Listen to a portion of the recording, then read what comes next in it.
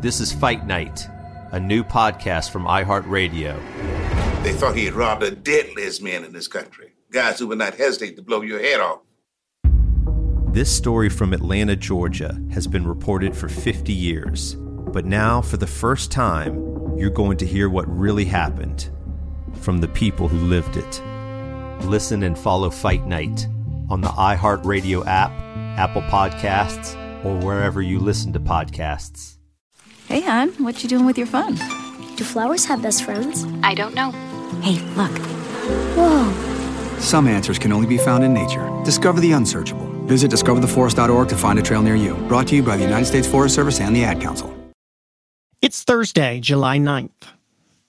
A little less than a year before Dr. Martin Luther King Jr. delivered his I Have a Dream speech on the steps of the Lincoln Memorial in Washington, D.C., he delivered it first in November of 1962 to a small crowd at a high school auditorium in Rocky Mount, North Carolina. 8 years later, in the tiny town of Plymouth, North Carolina, less than an hour's drive to the east, a second grader named William Barber would become one of the first students to integrate Washington County schools. The line between those 8 years and 60 miles may seem very thin and insignificant, but for anyone who knows the work of William Barber, Reverend Barber, the connection between him and Dr. King is anything but loose and insignificant. In fact, Dr. Cornel West put it as bluntly as saying that Dr. Barber is, quote, the closest thing we have to Dr. Martin Luther King Jr. in our midst. His work advocating to expand voting rights, health care, living wages, immigrant rights, public education, and LGBTQ rights even earned him one of the most prestigious accolades in America, the rare MacArthur Genius Grant. And the New Yorker called him an indispensable figure in the civil rights landscape, and perhaps the individual most capable of crafting a broad-based political counterpoint to the divisiveness of Trumpism. His newest book, We Are Called to Be a Movement, is a rousing reminder of the power in every one of us to make change. This week, a special episode from Politicon, a free-flowing discussion with Reverend William Barber about race, poverty, and whether America is capable and ready to rise to meet the moment before us. And if positive change is truly possible in this moment, how the heck are we going to get along? Clay, good to I'm hear your good. voice. Thank you. Thank you so much for doing this. This is incredible. Now, where are you staying these days? I'm in Raleigh right now. Yeah, I'm holed up in Raleigh, stuck inside, quarantined. Are you in Wayne County? I'm saying, well, when we're not quarantined anymore, I'm going to have you come down and sing some for us. You still singing? Are you kidding me? Yes. We do some. In fact, you do a gospel CD or something? I did a Christmas album that got classified gospel. Ruben did a gospel CD. I'll bring him. We'll both sing. Because I was even thinking about maybe doing this as we get close to the election. You know, we have anywhere from 30 to 40, sometimes 100,000 people tune into our live stream on Sunday mornings. Mm-hmm. And we got people coming from 39 states and about 7 countries.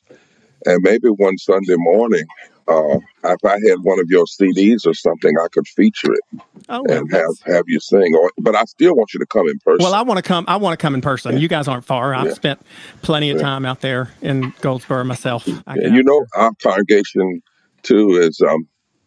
I don't know if you know, but 3 years ago, I had been invited into several colleges of bishops, but I did not. I just feel comfortable in a couple, so I chose one that is led by a same-gender loving woman, Bishop Yvette Flunder of California. She's a famous gospel singer, but also a professor, and I was consecrated into the College of Affirming Bishops.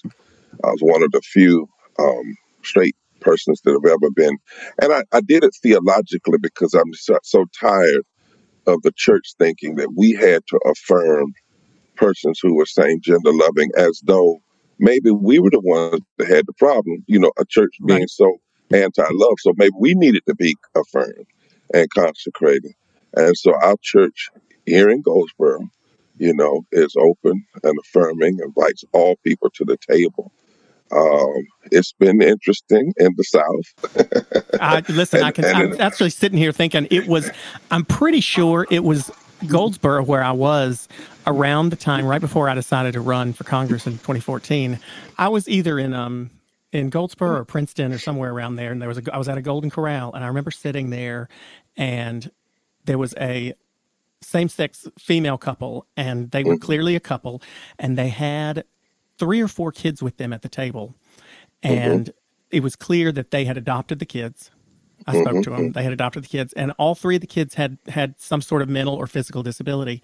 And I thought in that moment, you know what? Here are 2 women who have taken in the least of these, right? And at that point, they were not in North Carolina allowed to get married. And, that's never been my number one issue, but it just was sort of indicative to me of God, just there's a level of hypocrisy, right? Yeah, the deep level. Well, at Greenleaf, I had a couple come last year. They've been in church all their life and have been told by one pastor, because they're very serious Christians and they're very powerful musicians and all. One of them is a singer. I want you to stay, but I just don't want you to ever let anybody know. And they did it for 11 years and said they just couldn't do it anymore. And so they came to Greenleaf for a year, and then afterwards they asked me, would I do their wedding? And I said, sure. And Nancy Petty and I worked through everything. Nancy's a good friend of mine at Pullen. She's like my sister. Yeah. Nancy. Of course. Up in Raleigh. Yeah, Pullen. And it was interesting for some people. But I had some people that were very anti, a couple of folks, even at church, even though they knew how open we were. But since that time, I've had some of them come back and actually apologize and repent and say, you know what, we're going to stop this foolishness of disliking people that God made, Then to think about the number of people who over the past 60 years have had to do that same thing on any number of things that we have realized, wait a second, we didn't behave correctly in the 40s or the 30s, 60s or the 70s, 80s, et cetera. So, I knew that would be, I believed, had faith that we'd see that day. It's happened a lot faster than I thought it would in North Carolina. And I'm glad for it. But you know what? And, I'll talk about because I want to talk about the connections between, one of the things I've been teaching people is how to connect things like racism to all of that. Because what we find is extremism is like poison in your system. It may touch one organ, but eventually it's going to make your whole body septic. Yeah. So, but let's talk. I'm ready. I would love to. Will you start us out with a prayer? We need a word right now. If you don't mind, a quick prayer. I know we don't have forever, but I'd love for you to start us out with that, because if you don't mind, that'd be great. Sure. Gracious and eternal God, we are reminded of your promise that morning by morning, new mercies we see, and great is thy faithfulness. Great is thy faithfulness. In the midst of a topsy-turvy world, in the midst of trials and tribulations we don't understand, and sometimes, Lord, we do understand, which makes them more harsh. We're thankful that you're faithful, that somehow you turn our tribulations into transitions. Somehow you bring strength in the midst of our weaknesses. And sometimes, oh God, even in the midst of death, you bring resurrection and reconstruction and revival. And so, God, we thank you for your great faithfulness. Now help us, oh God, and grant unto us a faith that will not shrink, though battered by every earthly foe. For we ask it in your name, and we believe it done. Amen. Amen. Thank you. I'm so thrilled that you're willing to talk to me here that I don't even really know where to start, but I want to start with something you said in the prayer there about God bringing revival and rejuvenation out of tribulation and death. And I think about this last month that we've been through as a country, month 5-6 weeks. And I've asked a lot of people on this podcast in the last 5 or 6 weeks if this is a different time, and if this situation, if what we've gone through in the last 5 weeks in the wake of the murders of George Floyd and Breonna Taylor, and several others, if this is different, if this is the moment in American history where we will see the tide actually turn instead of people talking about the tide turning, do you think that this one's different? That is an interesting and heavy and perceptive question for you to raise that. Now, being a person of faith and being a person who studies history, I know that moments come out of years of movement.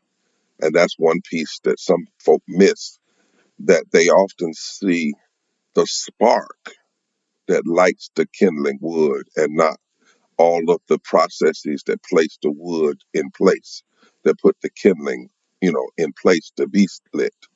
And what do I mean by that? Is that what we know from our history is that every major attempt to ally, as Frederick Douglass once says, and undermine the work of justice has only served to embolden and intensify the agitation for justice. So people tried to hold on to slavery. What did it force? It forced black and white people to come together.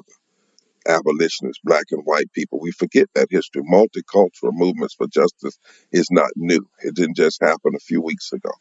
That was how the Underground Railroad was built. We have a civil war. What happens afterwards? Black people, former slaves, freedmen, and poor white people figure out all over the South that they had been played against one another, that they had been used against one another, that the plantation owners had actually made laws and made it so their sons didn't have to go to war.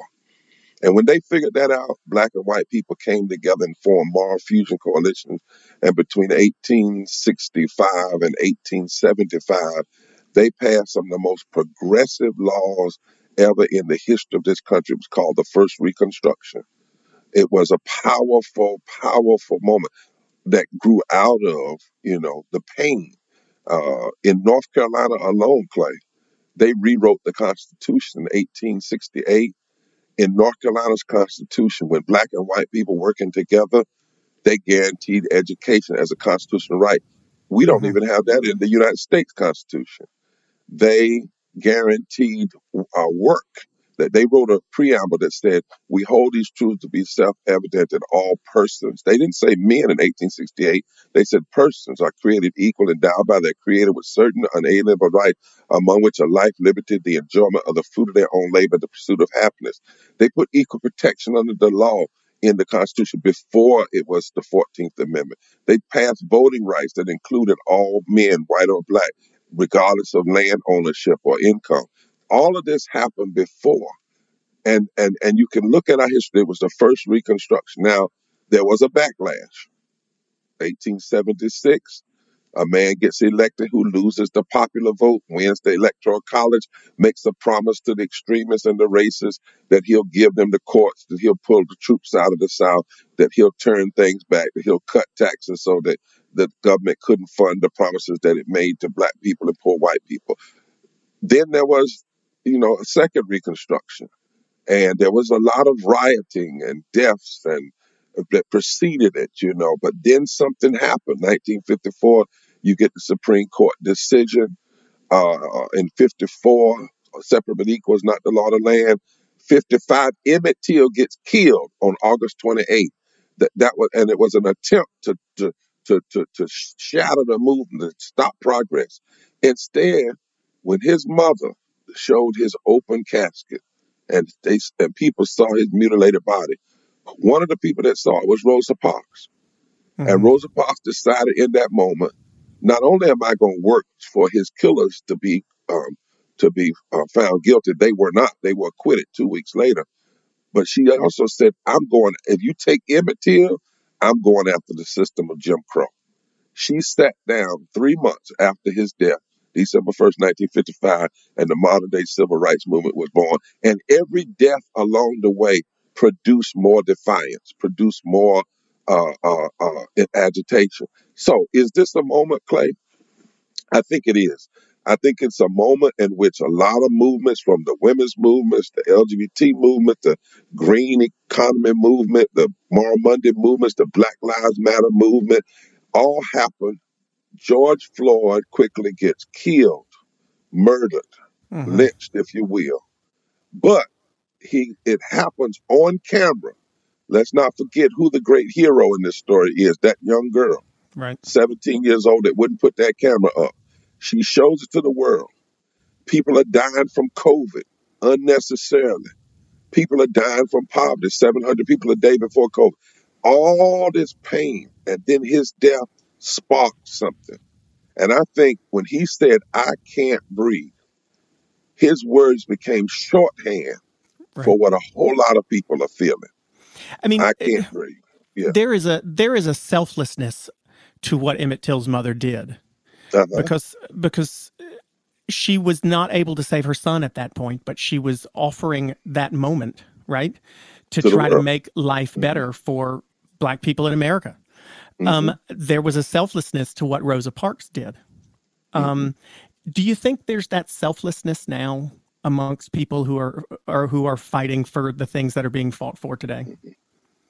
When I see the way in which black and white and brown and gay and straight and young and old, and Jewish and Muslim and Christian and people of faith and not of faith, uh, came together in the Poor People's Campaign. We started 2017, and in 2018 did simultaneous nonviolent civil disobedience in 41 states in the District of Columbia, offering themselves up to be arrested when governors, regressive governors, would not even let us come into state houses just to present an agenda. I saw a kind of selflessness, people Right. saying, "I'm willing to put my Yes. body on the line."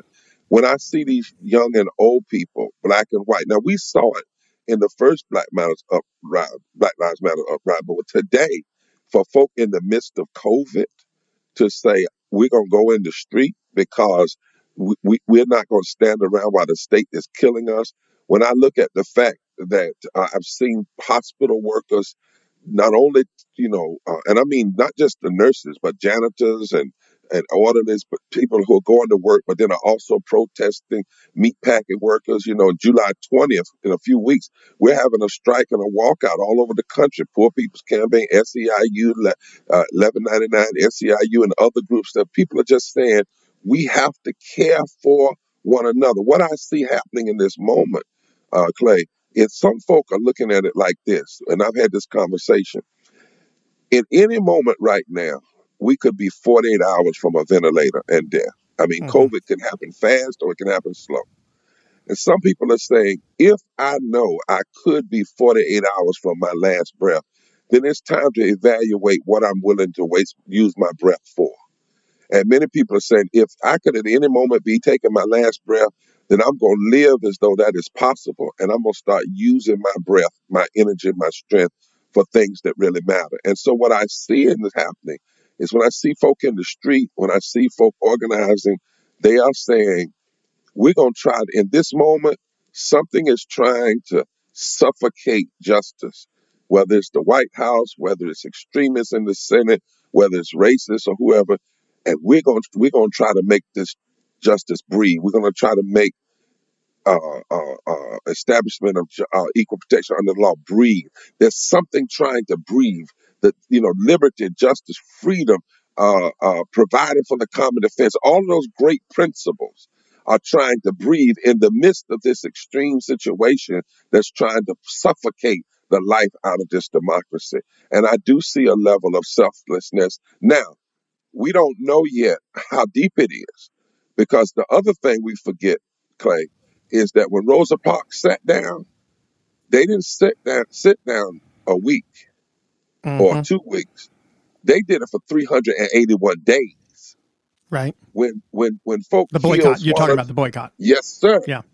And over against houses being bombed and blown up. Is it When just when our the free, attention span now is not long enough to do that? What is it that's I mean, well, Dr. King and those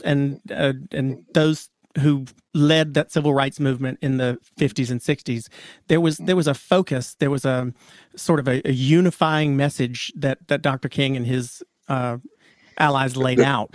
Why don't we have that now? Are we too fragmented as a society with Twitter and all that stuff that we aren't able to focus on certain, all focus on the same changes? Or why are we not unified?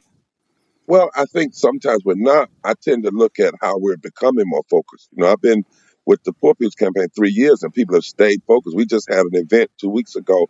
2.7 million people showed up on Facebook alone, and we've been operating from the ground up for 3 years in the mountains, in the hollows of the mountains in the Delta of Mississippi. And I see a certain intensity. Why? Because of the level of pain. As I said, there are 143 million poor and low wealth people in this country. 66 million white people, 61% of all African Americans, and 700 people dying a day. 80 million people without health care, thousands of people dying every day because they don't have health care. They either don't have health care, they're underinsured, the 80 million people. And so what's happening though, Clay, is the pain will make you focus. See, that's what we got. What we're looking at now is the civil rights movement came into being after a long train of abuses, to use the language of the Declaration of Independence. And people had been focused at different times. But Dr. King said there comes a moment when the Zeitgeist, that's a German word, tracks you down, the spirit of the time. And it's like the perfect storm. And so we're in another one of those moments. We know for a fact that history has only changed by war, economic downturn, pandemic, and mass moral movements. Well, all four of those things are collapsing right now. All four of those things are collapsing. You're great at staying focused, but do you think that the country? I mean, I found a tweet that you tweeted a few weeks ago. I was on Twitter. You said if you pull down the statues, but don't pull down the statutes, the laws that support them, then we still have issues. Yeah. Do you think that there has been a loss of focus on the big systemic changes that are necessary? And instead, people have focused more on some of the Band-Aids. Daniels Middle School in Raleigh. This is stuff that a lot of people won't know, but you're familiar with Raleigh. I went to Daniels. The name has been changed.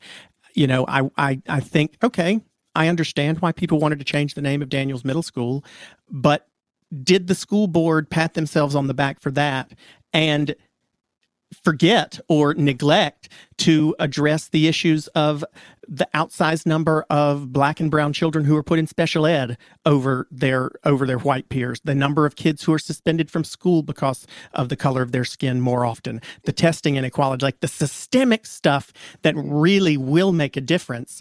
Were those ignored in exchange for a Band-Aid of changing a name on a school? And that makes me wonder sometimes, just personally, if we have lost focus on the real systemic changes in place of some Band-Aid changes. And I want to know what you think of that. Was that changed because it was named after Daniels, who was a part of the Wilmington?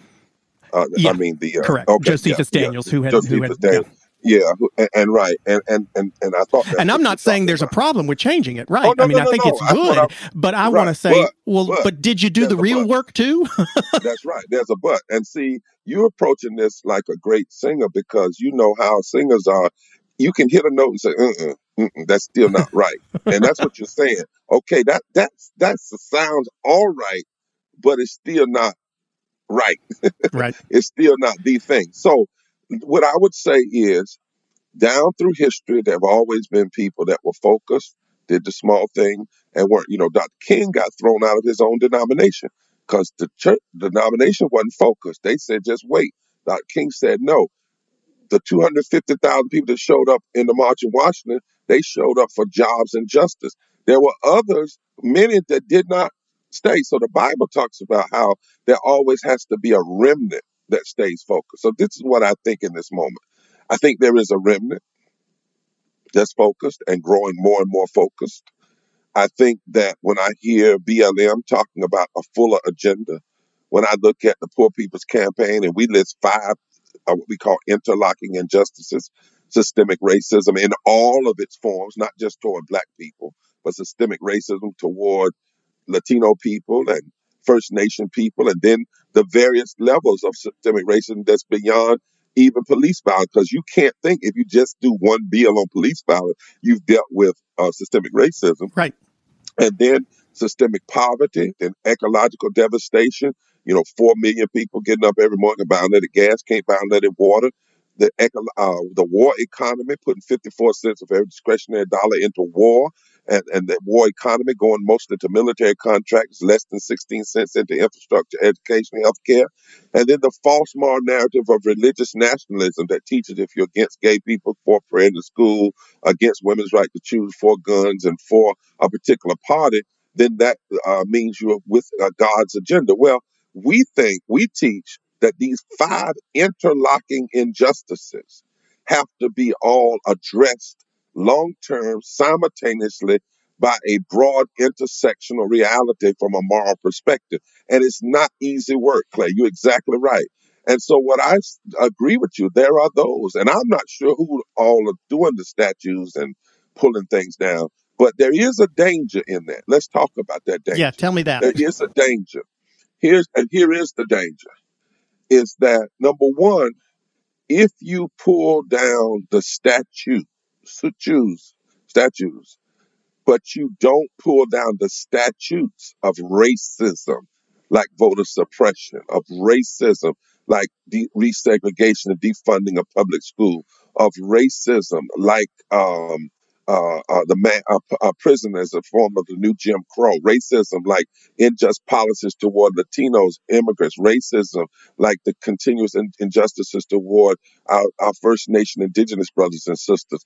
And if you don't deal with poverty, and how poverty is a choice in America. It is not a matter of individual choice, but a matter of societal choice. Then what you can actually do is have a moment when you think you have overcome something and not really have overcome what it represents. So what I'm saying to folk is monuments coming down, but a lot of people don't even know those monuments weren't put up right after the Civil War. They were put up in the 20s. They were put up much later.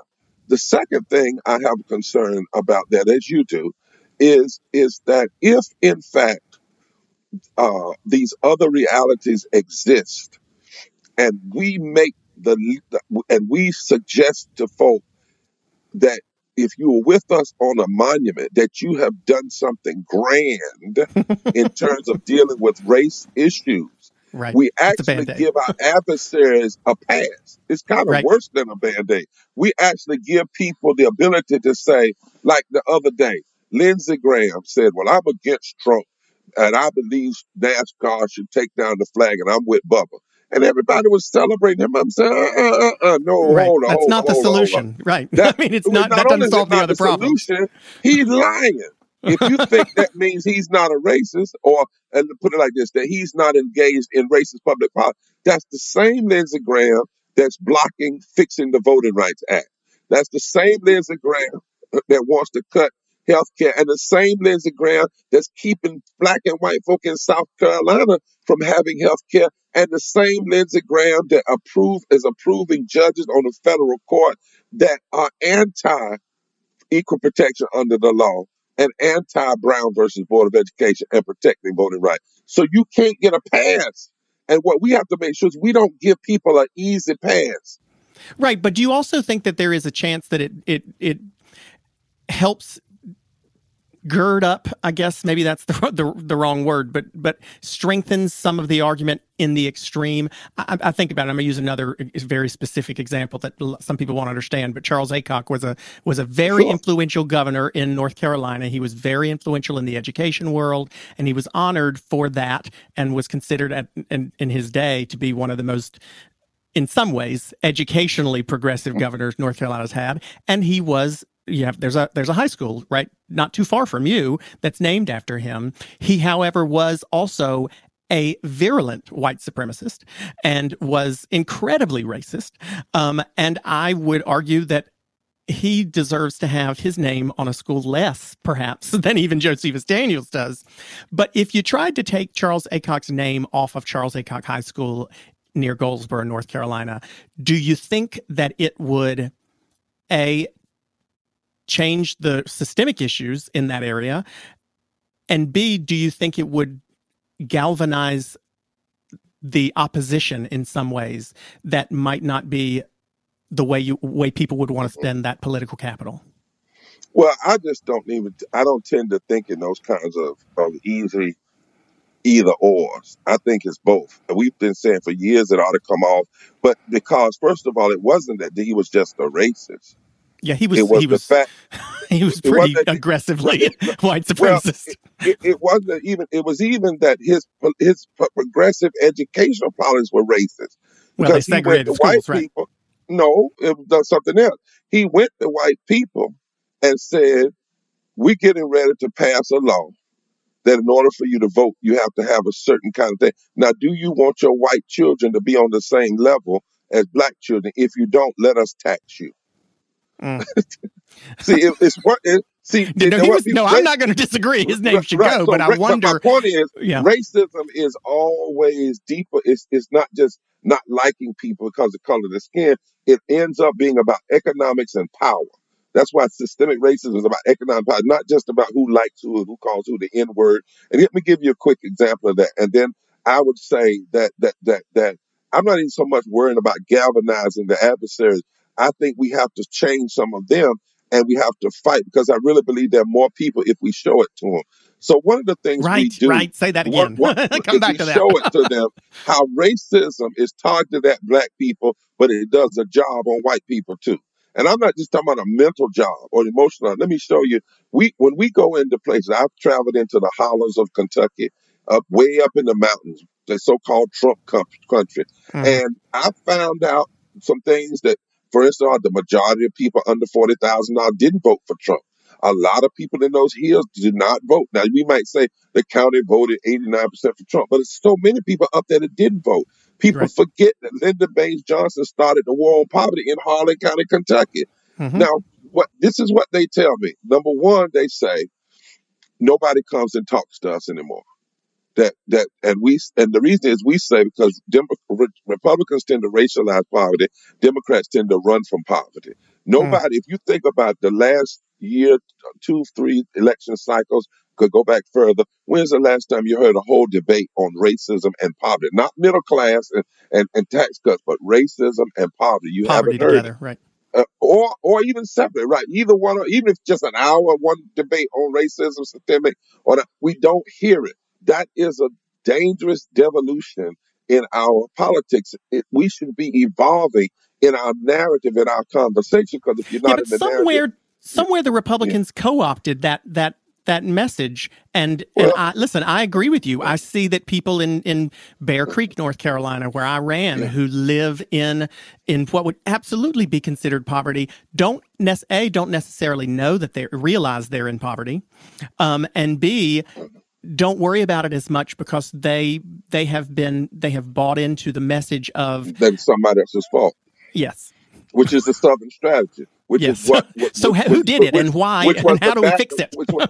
Right. That was the backlash to the Civil Rights Movement when the Southern strategy decided that we cannot win unless we control the South. But if we control the South, we can control the presidency. We can control 31% of the United States Congress. We can control 26 members of the United States Senate. And then we only have to pick up 20% in the Congress and 26 members in the Senate in the other 37 states. If we can control the former 13 Confederate states, how do we do that?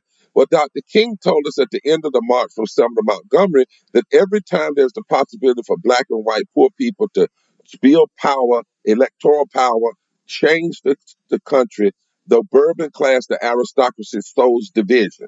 So the white Southern strategist said, we can't use the N-word anymore because it used to be in the South who could out-N somebody. That's how you got elected. Right. But they said, we can't do that now. I mean, this stuff is written down. It's amazing how Kevin Phillips and all of them wrote this stuff down. So they said, we're going to make the Republican Party the party of white folk in the South. And the way we're going to do it, we're no longer going to use racialized words overtly. We're going to use them covertly. So we're going to talk about tax cuts, forced busing, and states' rights. And we're going to suggest that the reason people are poor and don't have anything is because all of this money is going to social entitlement programs, when in fact, and if they weren't getting all this free money, you all would be better off economically. Therefore, we need to cut taxes so that they're not getting this money, when in fact the money is really going into wars we shouldn't have been in. And but isn't it an effective argument? It's been an effective argument. It has been. because Democrats walked away from the South in many ways, nationally, particularly. And sometimes Democrats have not taken on the issue of poverty and race and connected it. As I was getting ready, I was going to show you, let me show you what I mean by that. Please. We go all over this country. And everywhere we go, whether it's in the mountains of Kentucky or the rural South, predominantly white, or the Delta, Mississippi, we put up some maps. And the first map we put up deals with racialized voter suppression and racialized gerrymandering. I mean, in the whitest county, we start with that. We don't ever run away from the issue of systemic racism. And then we overlay that map with how the states that are the poorest, and the states that need health care and don't have it, the states that are most giving to corporations that pollute our environment. And then we step back from that map. And invariably, people will come. I was in a group of about 500 people in Harlan County, 95% white. A guy stood up and said, "Do that again." We showed how Kentucky, engaged in racialized voter suppression and how people get elected because of that racialized voter suppression, and how Kentucky's poverty rates and lack of living wages and blocking union rights. And he said, we're being played against one another. I said, and that's my point, that racism is targeted at black folk. Racist voter suppression is targeted at black folk and brown folk.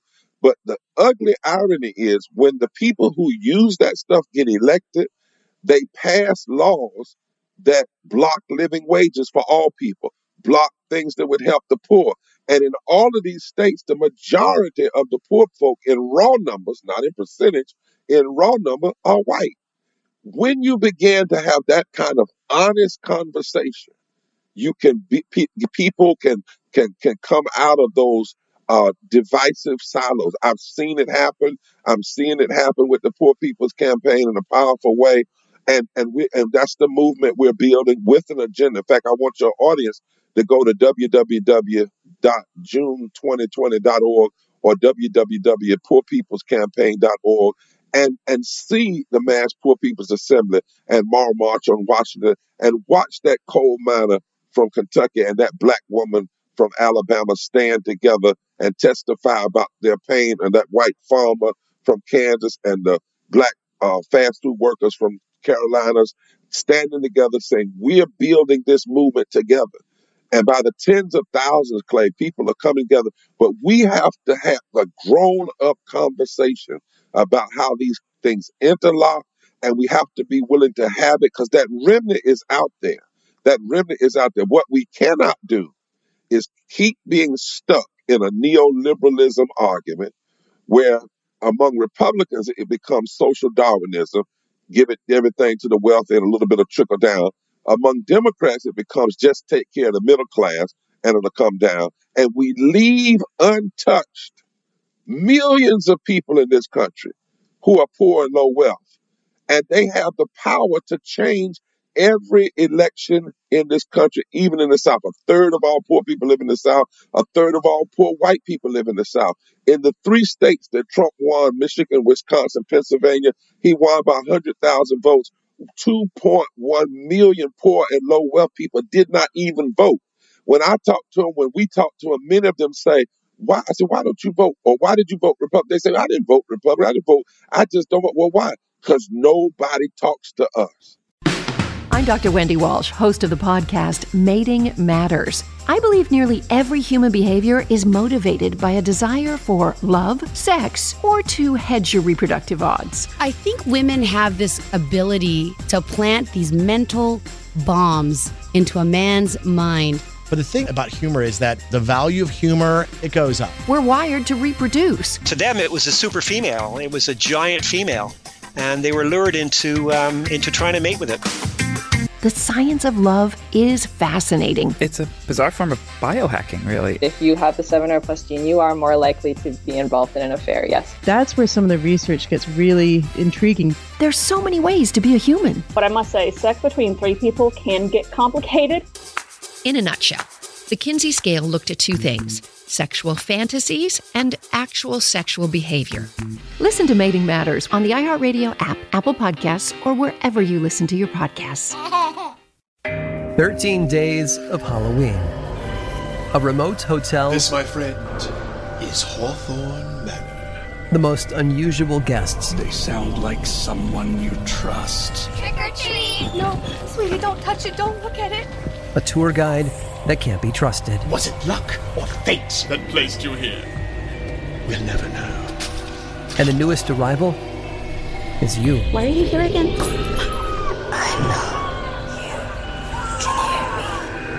Starring Keegan-Michael Key as the caretaker. Please make yourself at home.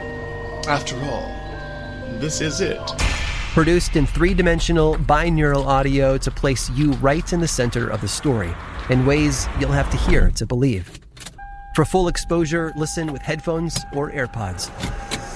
One story each night, starting October 19th and ending on Halloween.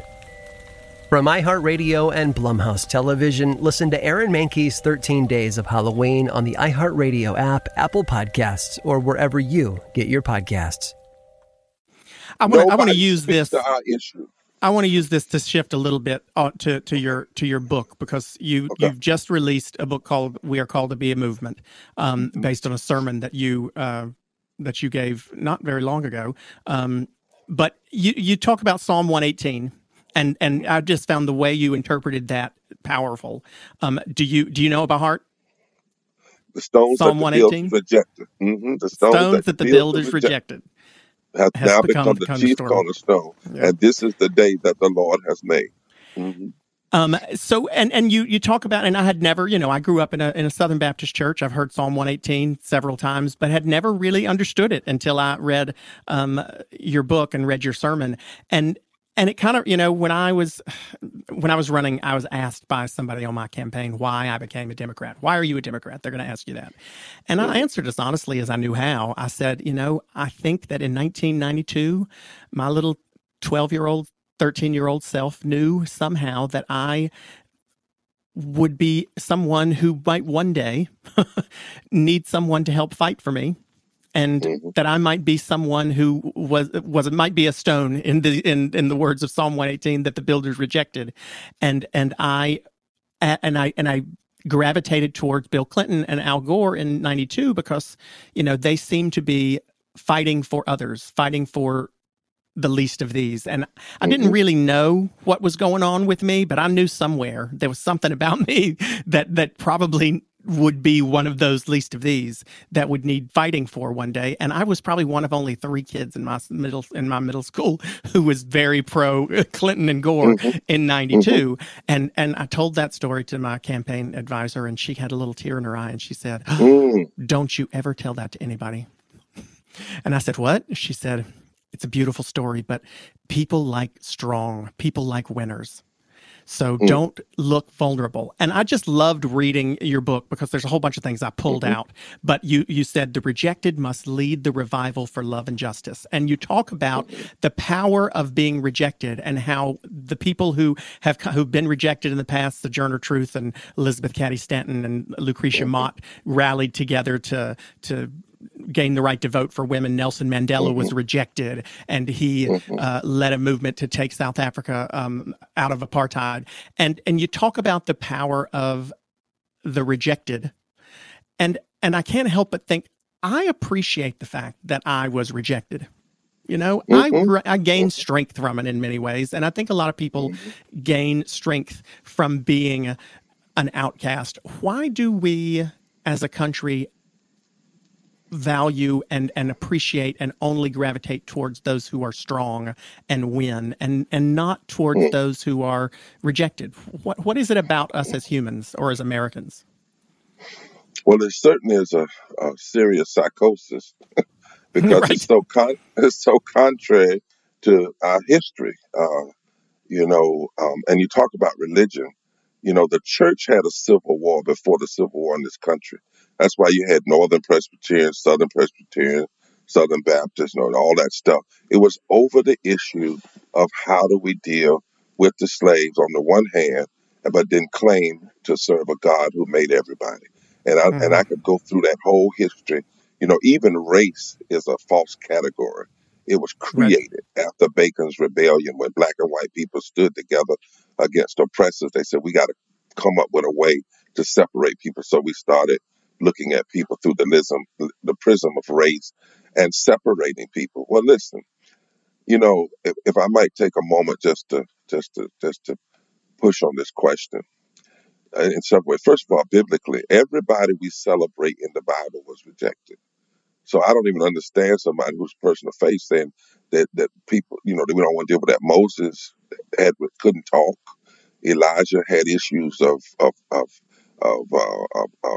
mental issues of what we call bipolarism, you could say. Peter had his own problems. Paul had thorn in the flesh. Jesus, the man said, was a man rejected by his own, a man acquainted with sorrow. Everybody in our history that we celebrate, outside the biblical history, that we celebrate, had certain levels of rejection. Sometimes you read stories about George Washington and it talks about what he wasn't and yet what he became. You read stories about, Harriet Tubman, who had epilepsy, but look at what she became. Our greatest presidents, Lincoln had his issues. Franklin Delano Roosevelt had polio, was in a wheelchair, right, but he served longer than any others. Kennedy had his problems. And so it's sad that we have come to a point, some people have, where they look at people they don't look at them based on the content of their character, but they look at them in other ways. And sometimes it has been based on their physical strength or their perceived strength. And that leads to what we have now, narcissism. That leads to what we have now. Well, I can't help but say that I highlighted the section about Caesar in the book, right, and the similarities to Caesar. You didn't say it in the book, but I thought it. Caesar loved to build towers. Caesar loved to put his name on towers. Caesar wanted his name on everything. Caesar controlled the Senate. Caesar thought his money got him away. Caesar would kill and destroy his enemies. Caesar loved to mess around with women. Why do we hear this on Sunday and then forget it on Monday? Well, sometimes we don't even hear it on Sunday. That's part of the problem. But you know what? There are a lot of people, the evangelicals, who have really been the movement on the Republican side, at least, have been the base. They hear this stuff about Caesar on Sunday and Wednesday night, maybe, and they're for some reason it's not connecting. Why do you think that is? How has the Republican Party been able to co-opt religion in that way? Well, when I listened to Jeffers out of Texas, that's not what he's preaching on Sunday. He actually told the president that he was God called to be on the wall. I mean, I'm like, how do you get that out of the Bible? The Bible said Jesus tore down the wall. So we have a lot of non-gospel going on, and that traces all the way back to slave religion.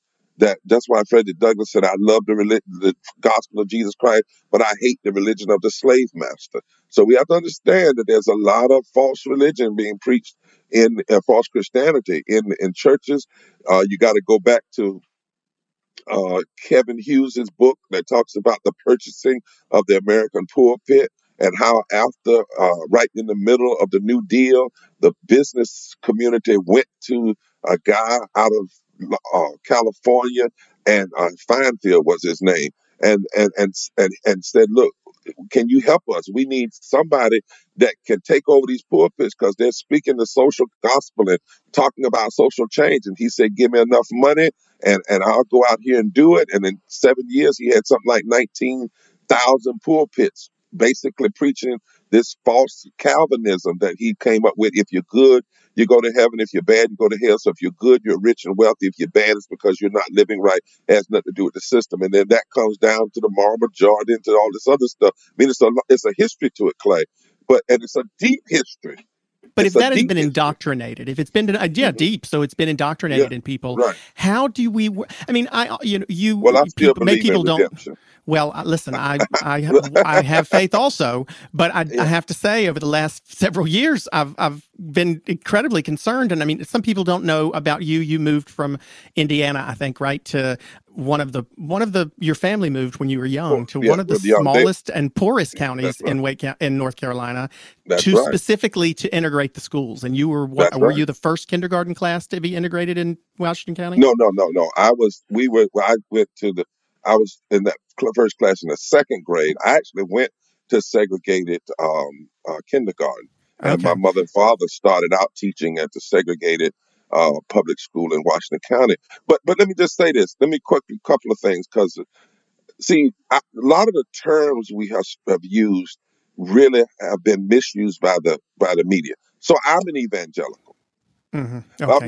I'm not a white evangelical, and I'm not an evangelical who believes it, who preaches that gospel of segregation and separation. Not a I believe fundamentalist? in the well, even if you say what, and I say, well, what are your fundamentals? Because if your Okay. fundamentals are good news to the poor, recovery of sight to the blind, I'm also a conservative, because I want to conserve the 2,000 scriptures more than any other text in the Bible that say how we treat the poor, the least of these, are the major things of our faith. The only sin that's greater than mistreatment of the poor, the least of these, is idolatry, self-worship.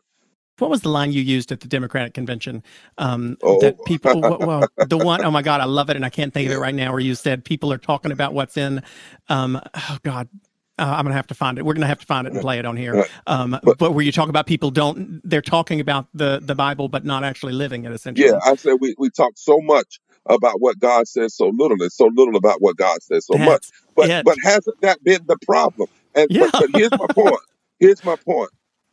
There's a whole group of Christians now, call themselves red letter Christians, who are recovering from white evangelicalism by the thousands. We have had in the Poor People's Campaign just recently, we had 20 different denominational groups that came together. Jews, Muslims, Christians, and Christians, large bodies, swaths of folk.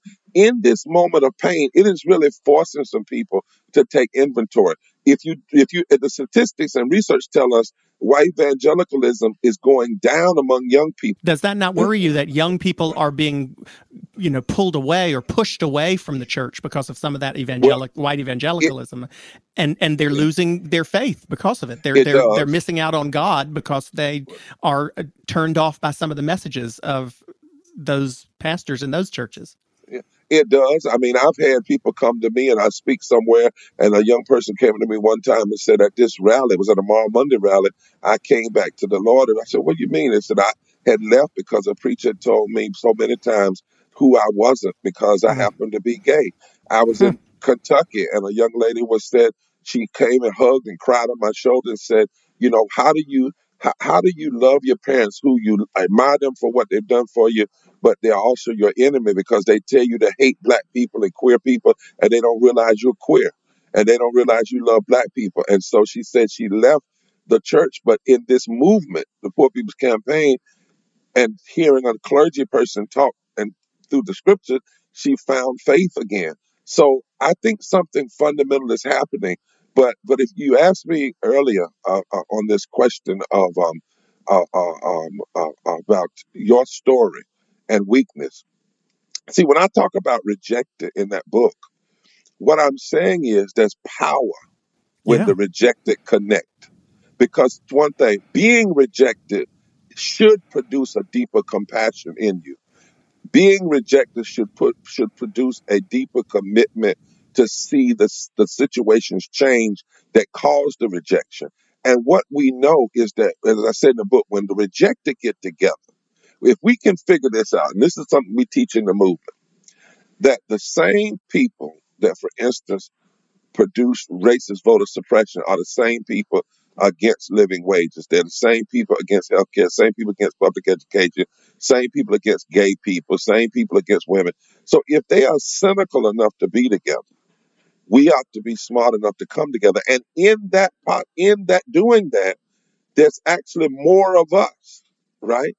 And in that doing that, we might even redeem some of them. But we can produce a revival. There's a great scripture in the Bible that Martin Luther King used to quote: "Let justice roll down like waters, righteous like a mighty stream." But Clay, before you get to that, the scriptures above it says this: God says, "I'm looking for a remnant that will go in the street and cry and lament and say, 'Not on my watch, not now.'" This is in the Message Bible. And then it says, "And when I hear them crying and they shut down the factories and shut down the streets and shut down the stores, then I, God, will make my visit." Then comes the scripture, "Let justice roll down like water." So it's been righteous folk who have faced rejection, who have come together down through history that have always made this country shift. There's always been that kind of coming together that has made the country shift. And that's what I was trying to get at. We are called to be a movement. We're not called to wait on Clay Aiken to make the movement or a particular presidential candidate. The people who have suffered rejection under the system are the ones required both by faith and by our founding documents. Because even the Declaration of Independence says, when there has been a long train of abuses, it is the right of the people to alter or to throw off such government. That's the Declaration of Independence. And what's the long train of abuses? When the policies are against life, liberty, and the pursuit of happiness. Whenever policies, and it's been a long train of abuses, the Declaration says you don't do it quickly. But when there's been a long train of abuses, there's been a long train of abuses against poor people. There's been a long train of abuse against Black people and Latino people and gay people and women. So we actually have biblical moral authority and founding document authority to shift. Why didn't you go into politics? Well, I believe I am. I'm not in elected the partisan politics. And actually, I don't know if you know my story, but I worked, for 3 years as director of human relations for the state of North Carolina under Jim Hunt. I worked in political campaigns. I went to school, thought I was going to school to be a lawyer. That's what I intended to do. I ran for mayor in Goldsboro. On a write-in ballot because I was very concerned about what was happening and got 7% of the vote on the write-in ballot. With write-in? With a write-in ballot. 7 days before the election, by the way. Hello. But I believe in this moment that there needs to be a prophetic social consciousness that is deeply political but not partisan. Now, that doesn't mean we don't know who to vote for, but it means that we loose ourselves from the puny categories of left versus right and Democrat versus Republican and conservative versus liberal, and we start really drilling down on what's right versus wrong. And we mobilize from the bottom. And we change the narrative by changing the narrators. That's what the Poor People's Campaign is doing. And we build power. We change the narrative by changing the narrators. We're going to get that printed on a T-shirt somewhere. And we bring people together, and we build power from the bottom, and we use that power. So we're releasing a study. I'll come back on your show and talk about it. And this study we just had Columbia University do, and it shows that if you just were to organize 15% of poor and low wealth people in this country, even in the South, around an agenda, not a personality, around an agenda, then you could fundamentally transform every election in this country. Well, I want to use that I know we don't have you forever. I wish we did, but I want to use that to focus on my last little topic here, because at the end of the book, you do actually, and again, for anyone who's listening, it's a quick read. We are called to be a movement. I've read it twice already, so you should definitely pick it up. But at the end, you lay out the fundamental principles of the Poor People's Campaign, which you've talked a lot about here. And I want to focus on. I think there are 11 or 12 of them, but I want to focus on one or two, where you talk on number 7. You specifically say we aim to shift the distorted moral narrative, often promoted by religious extremists in the nation, away from issues like prayer in school, abortion, and gun rights to one that is concerned with how our society treats the poor, those on the margins, etc. And then I'll skip over a little bit. It says, with the desire for peace, love, and harmony within and among nations. And that's my favorite one of the 12. They're all worthy, but I mean, this isn't, the Poor People's Campaign is not a political movement. And you said, doesn't mean you don't know who to vote for, but you're seeking to try to, right, it's not a partisan movement. You're seeking to try to get people to focus on, it sounds like in number 7 to me, to focus less on the how do you want to call them, the divisive social wedge issues that have been brought up in the last 20, 30 years in politics and focus really more on on how society treats the poor and those on the margins, but very specifically poverty. And I mean, if nothing else, get the book and read the section where you talk about your stories and the experiences you had meeting people as you've traveled around the country, and very specific stories, which are incredibly powerful that people should read. But I really want to focus here at the end in that peace, love, and harmony part, because, you know, this whole podcast was started by Politicon to try to figure out how we're going to get along. and a lot of the stuff we've talked about has, even though I don't believe personally it should be controversial, it is very controversial. Identity politics, some people call it, has become controversial. So how do you do the things that you're talking about, shifting away from those wedge issues and talking about the issues that are the statutes, and still do it with that sort of peace, love, and harmony, and not have the controversy that gets thrown around when you try to focus on, you know, laws and the poor and poverty? Well, you know, love is very controversial. Right. I follow a guy that got killed for loving people. And all of my heroes were threatened with death because they love people. I've had death threats for simply fighting for health care. You know, I could tell you some stories. You know, I want to stop you and have you go back, because what you said I want to make sure everyone understood what you said when you said you followed a guy who got killed for loving people. You're talking about Jesus. Yeah, Jesus. I mean, you know, he didn't do anything but love folk and stand up to the powers that be, and the people that they left on the side of the road, he healed. The children they didn't care about, he brought in. He questioned, you know, he said that every nation would be judged by how it treated the poor and the sick and the hungry and the immigrant and the prisoner. And for that, he was crucified as a rabble-rouser, as a disturber of the peace. And the first time I got arrested in the General Assembly with 7 people, 3 white, 4 of us black, clergy person was simply standing up in the atrium area. Well, it was inside where they were having, the House was meeting. Tom Tillis was presiding. And they had just were working on a budget that was going to just destroy resources for poor and low-income children. Not black children, just poor and low-income children. And he refused to meet with us, so we went in and we stood up and said, "What doth the Lord require?" And he said, "Get them out of here. They're in my house." And then that next day, I got a death threat that said, "You'll be dead by Christmas." And I'm saying, and that basically referenced that question, daring to challenge, you know, this oppression. So love is controversial, but truth is freeing. So you have to have love and truth. You have to have love and justice. Dr. King said, "Just love without justice is weak. Justice without love is raw and hard and bracing." So you have to put really truth, love, and justice together.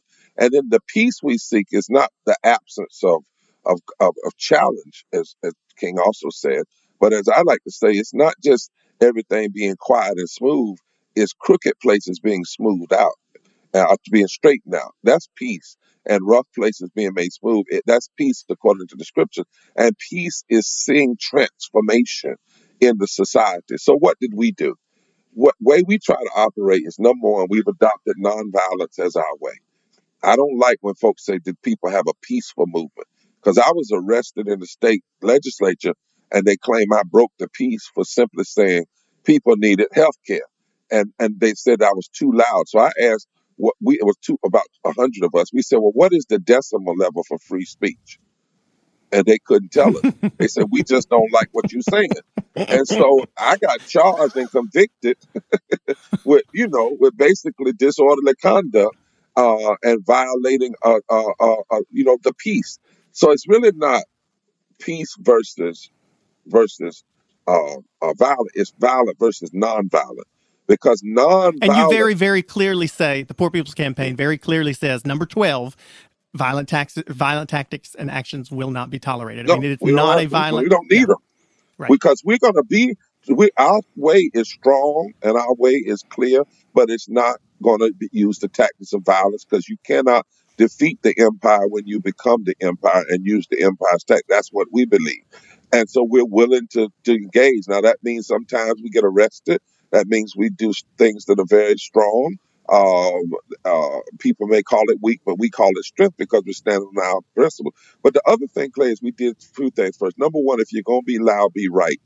So we spent a long time doing an audit of America. I didn't know there were 140 million poor and low-wealth people. I thought the government was telling us the truth when they said it wasn't but 39 million. But when we really did look, it may be 39 million people below the poverty level, but Right. it's actually But the poverty 140 level's not million in the right people. place. Exactly. So we did an audit, and then when we did the audit, Clay, we disaggregated it so that we talked about every segment of the community, so no one could say, well, we were only talking about Black poor folk or Latino poor folk. We broke it down. Then the second thing is we found the money. We did a budget. We got some of the best economists to do a budget. We met with economists like Joseph Stiglitz, who told us the real cost in this culture is the cost of inequality, not the cost to fix it. The cost to fix it is less than the cost of it. Yeah, So what we did you have to say if change we the canceled one conversation. military contract for 1 year? If we cancel one military contract from Boeing, now remember we put almost $800 billion a year into defense. If we cut our defense budget in half right now, we would still have more money than North Korea, Iraq, Iran, and China combined. But if we just took one military contract for 1 year from Boeing, we could fully fund all 14 states in the Affordable Care Act that have refused to accept it. Mm-hmm. Just one. And you remember, I think it was Dr. King said, any nation that where the military begins to determine everything it does is on a spiral toward death. And Eisenhower, a Republican, Eisenhower, a five-star Well, now I don't know if he'd be general. one of those today, but but then I'm gonna judge him by what he said then. He said when he was leaving office that we had to be mindful and stop the congressional military industrial complex. Now they made him take out the word congressional, and he said military industrial complex. But his original was the congressional military industrial complex. So going back to your thing, you have to do your audit. Facts So when are you stubborn speak with things. facts, you have facts. Then you have to have answers. You can't just curse the darkness. This is why we did a budget and we've done a platform, and it was done with poor and low wealth people. The other thing is we don't go out here and speak on behalf of people. Sometimes the way you change the way people respond to something is make them see themselves. So at our mass poor people's assembly, we didn't have a lot of people speaking for people. We let people speak for themselves, tell their story, and then make their demand. And that's what a lot of people have said to us, even people who didn't agree at first. Said, wait a minute, that looks like me. That looks like my cousin. We said, that's the point. We're trying to show you what people have chosen not to show you. And with political rhetoric, what they do is they suggest to you it's those people, when in fact it's you, it's your family, it's your community. And then, the last thing is, a good dose of the way we do the moral language. We either use the moral language of our deepest religious values, but because our movement recognizes people who are not of faith, we also use the moral language of the Constitution. And plus, we would use it even if we were just people of faith only. But one thing that does, Clay, is when people come to us and say, we want to talk about you should be focused on just, a woman's right to shouldn't have the right to choose, and she should be focused on being against gay people. One of the things I often do, I have done it, is I'll hand somebody a Bible and say, show me all the scriptures that talk about that. Because I've already got all the scriptures that talk about how we treat the poor and the least need in my Bible, already marked. Mm-hmm. And they might come up with two, and then they misinterpret both of those. Or I might say, well, now, okay, you said we ought to be focused on what? Guns? Okay. Oh, really? Okay. I don't think those are in there. Let's read the Constitution. Now, let's read it all the way through. Let's read. I know where the Second Amendment came from. That's a whole nother story, because that was one of those compromises that the South may put in there so that they could have slave patrols. It had nothing to do with, the things people claim it has to do with today about everybody owning a gun, but be that as it may. So let's go through our founding principles: establishing justice, providing for the common defense, promoting the general welfare, ensuring domestic tranquility, equal protection under the law. What what does that have? Those little few things you talk about, what does that have to do with these big items? And what we find is, yes, there are people that are adversarial, and some are going to be that way. But I believe that there are more people who are ready for the adventure of a third Reconstruction. Now, I think too often our politics miss it. Just like the way we say, people say Trump won, Trump won. Trump didn't win. He didn't win the popular vote, and 100 million folks sat home. I wish Democrats would start talking about expanding the vote and start talking about so much about he had this great victory. The reality is so many people have been turned off, and many of them have been turned off because they're never talked to. They're never visited. Yep. They're never lifted up. I know that's the case among many poor, low-wealth people across this country.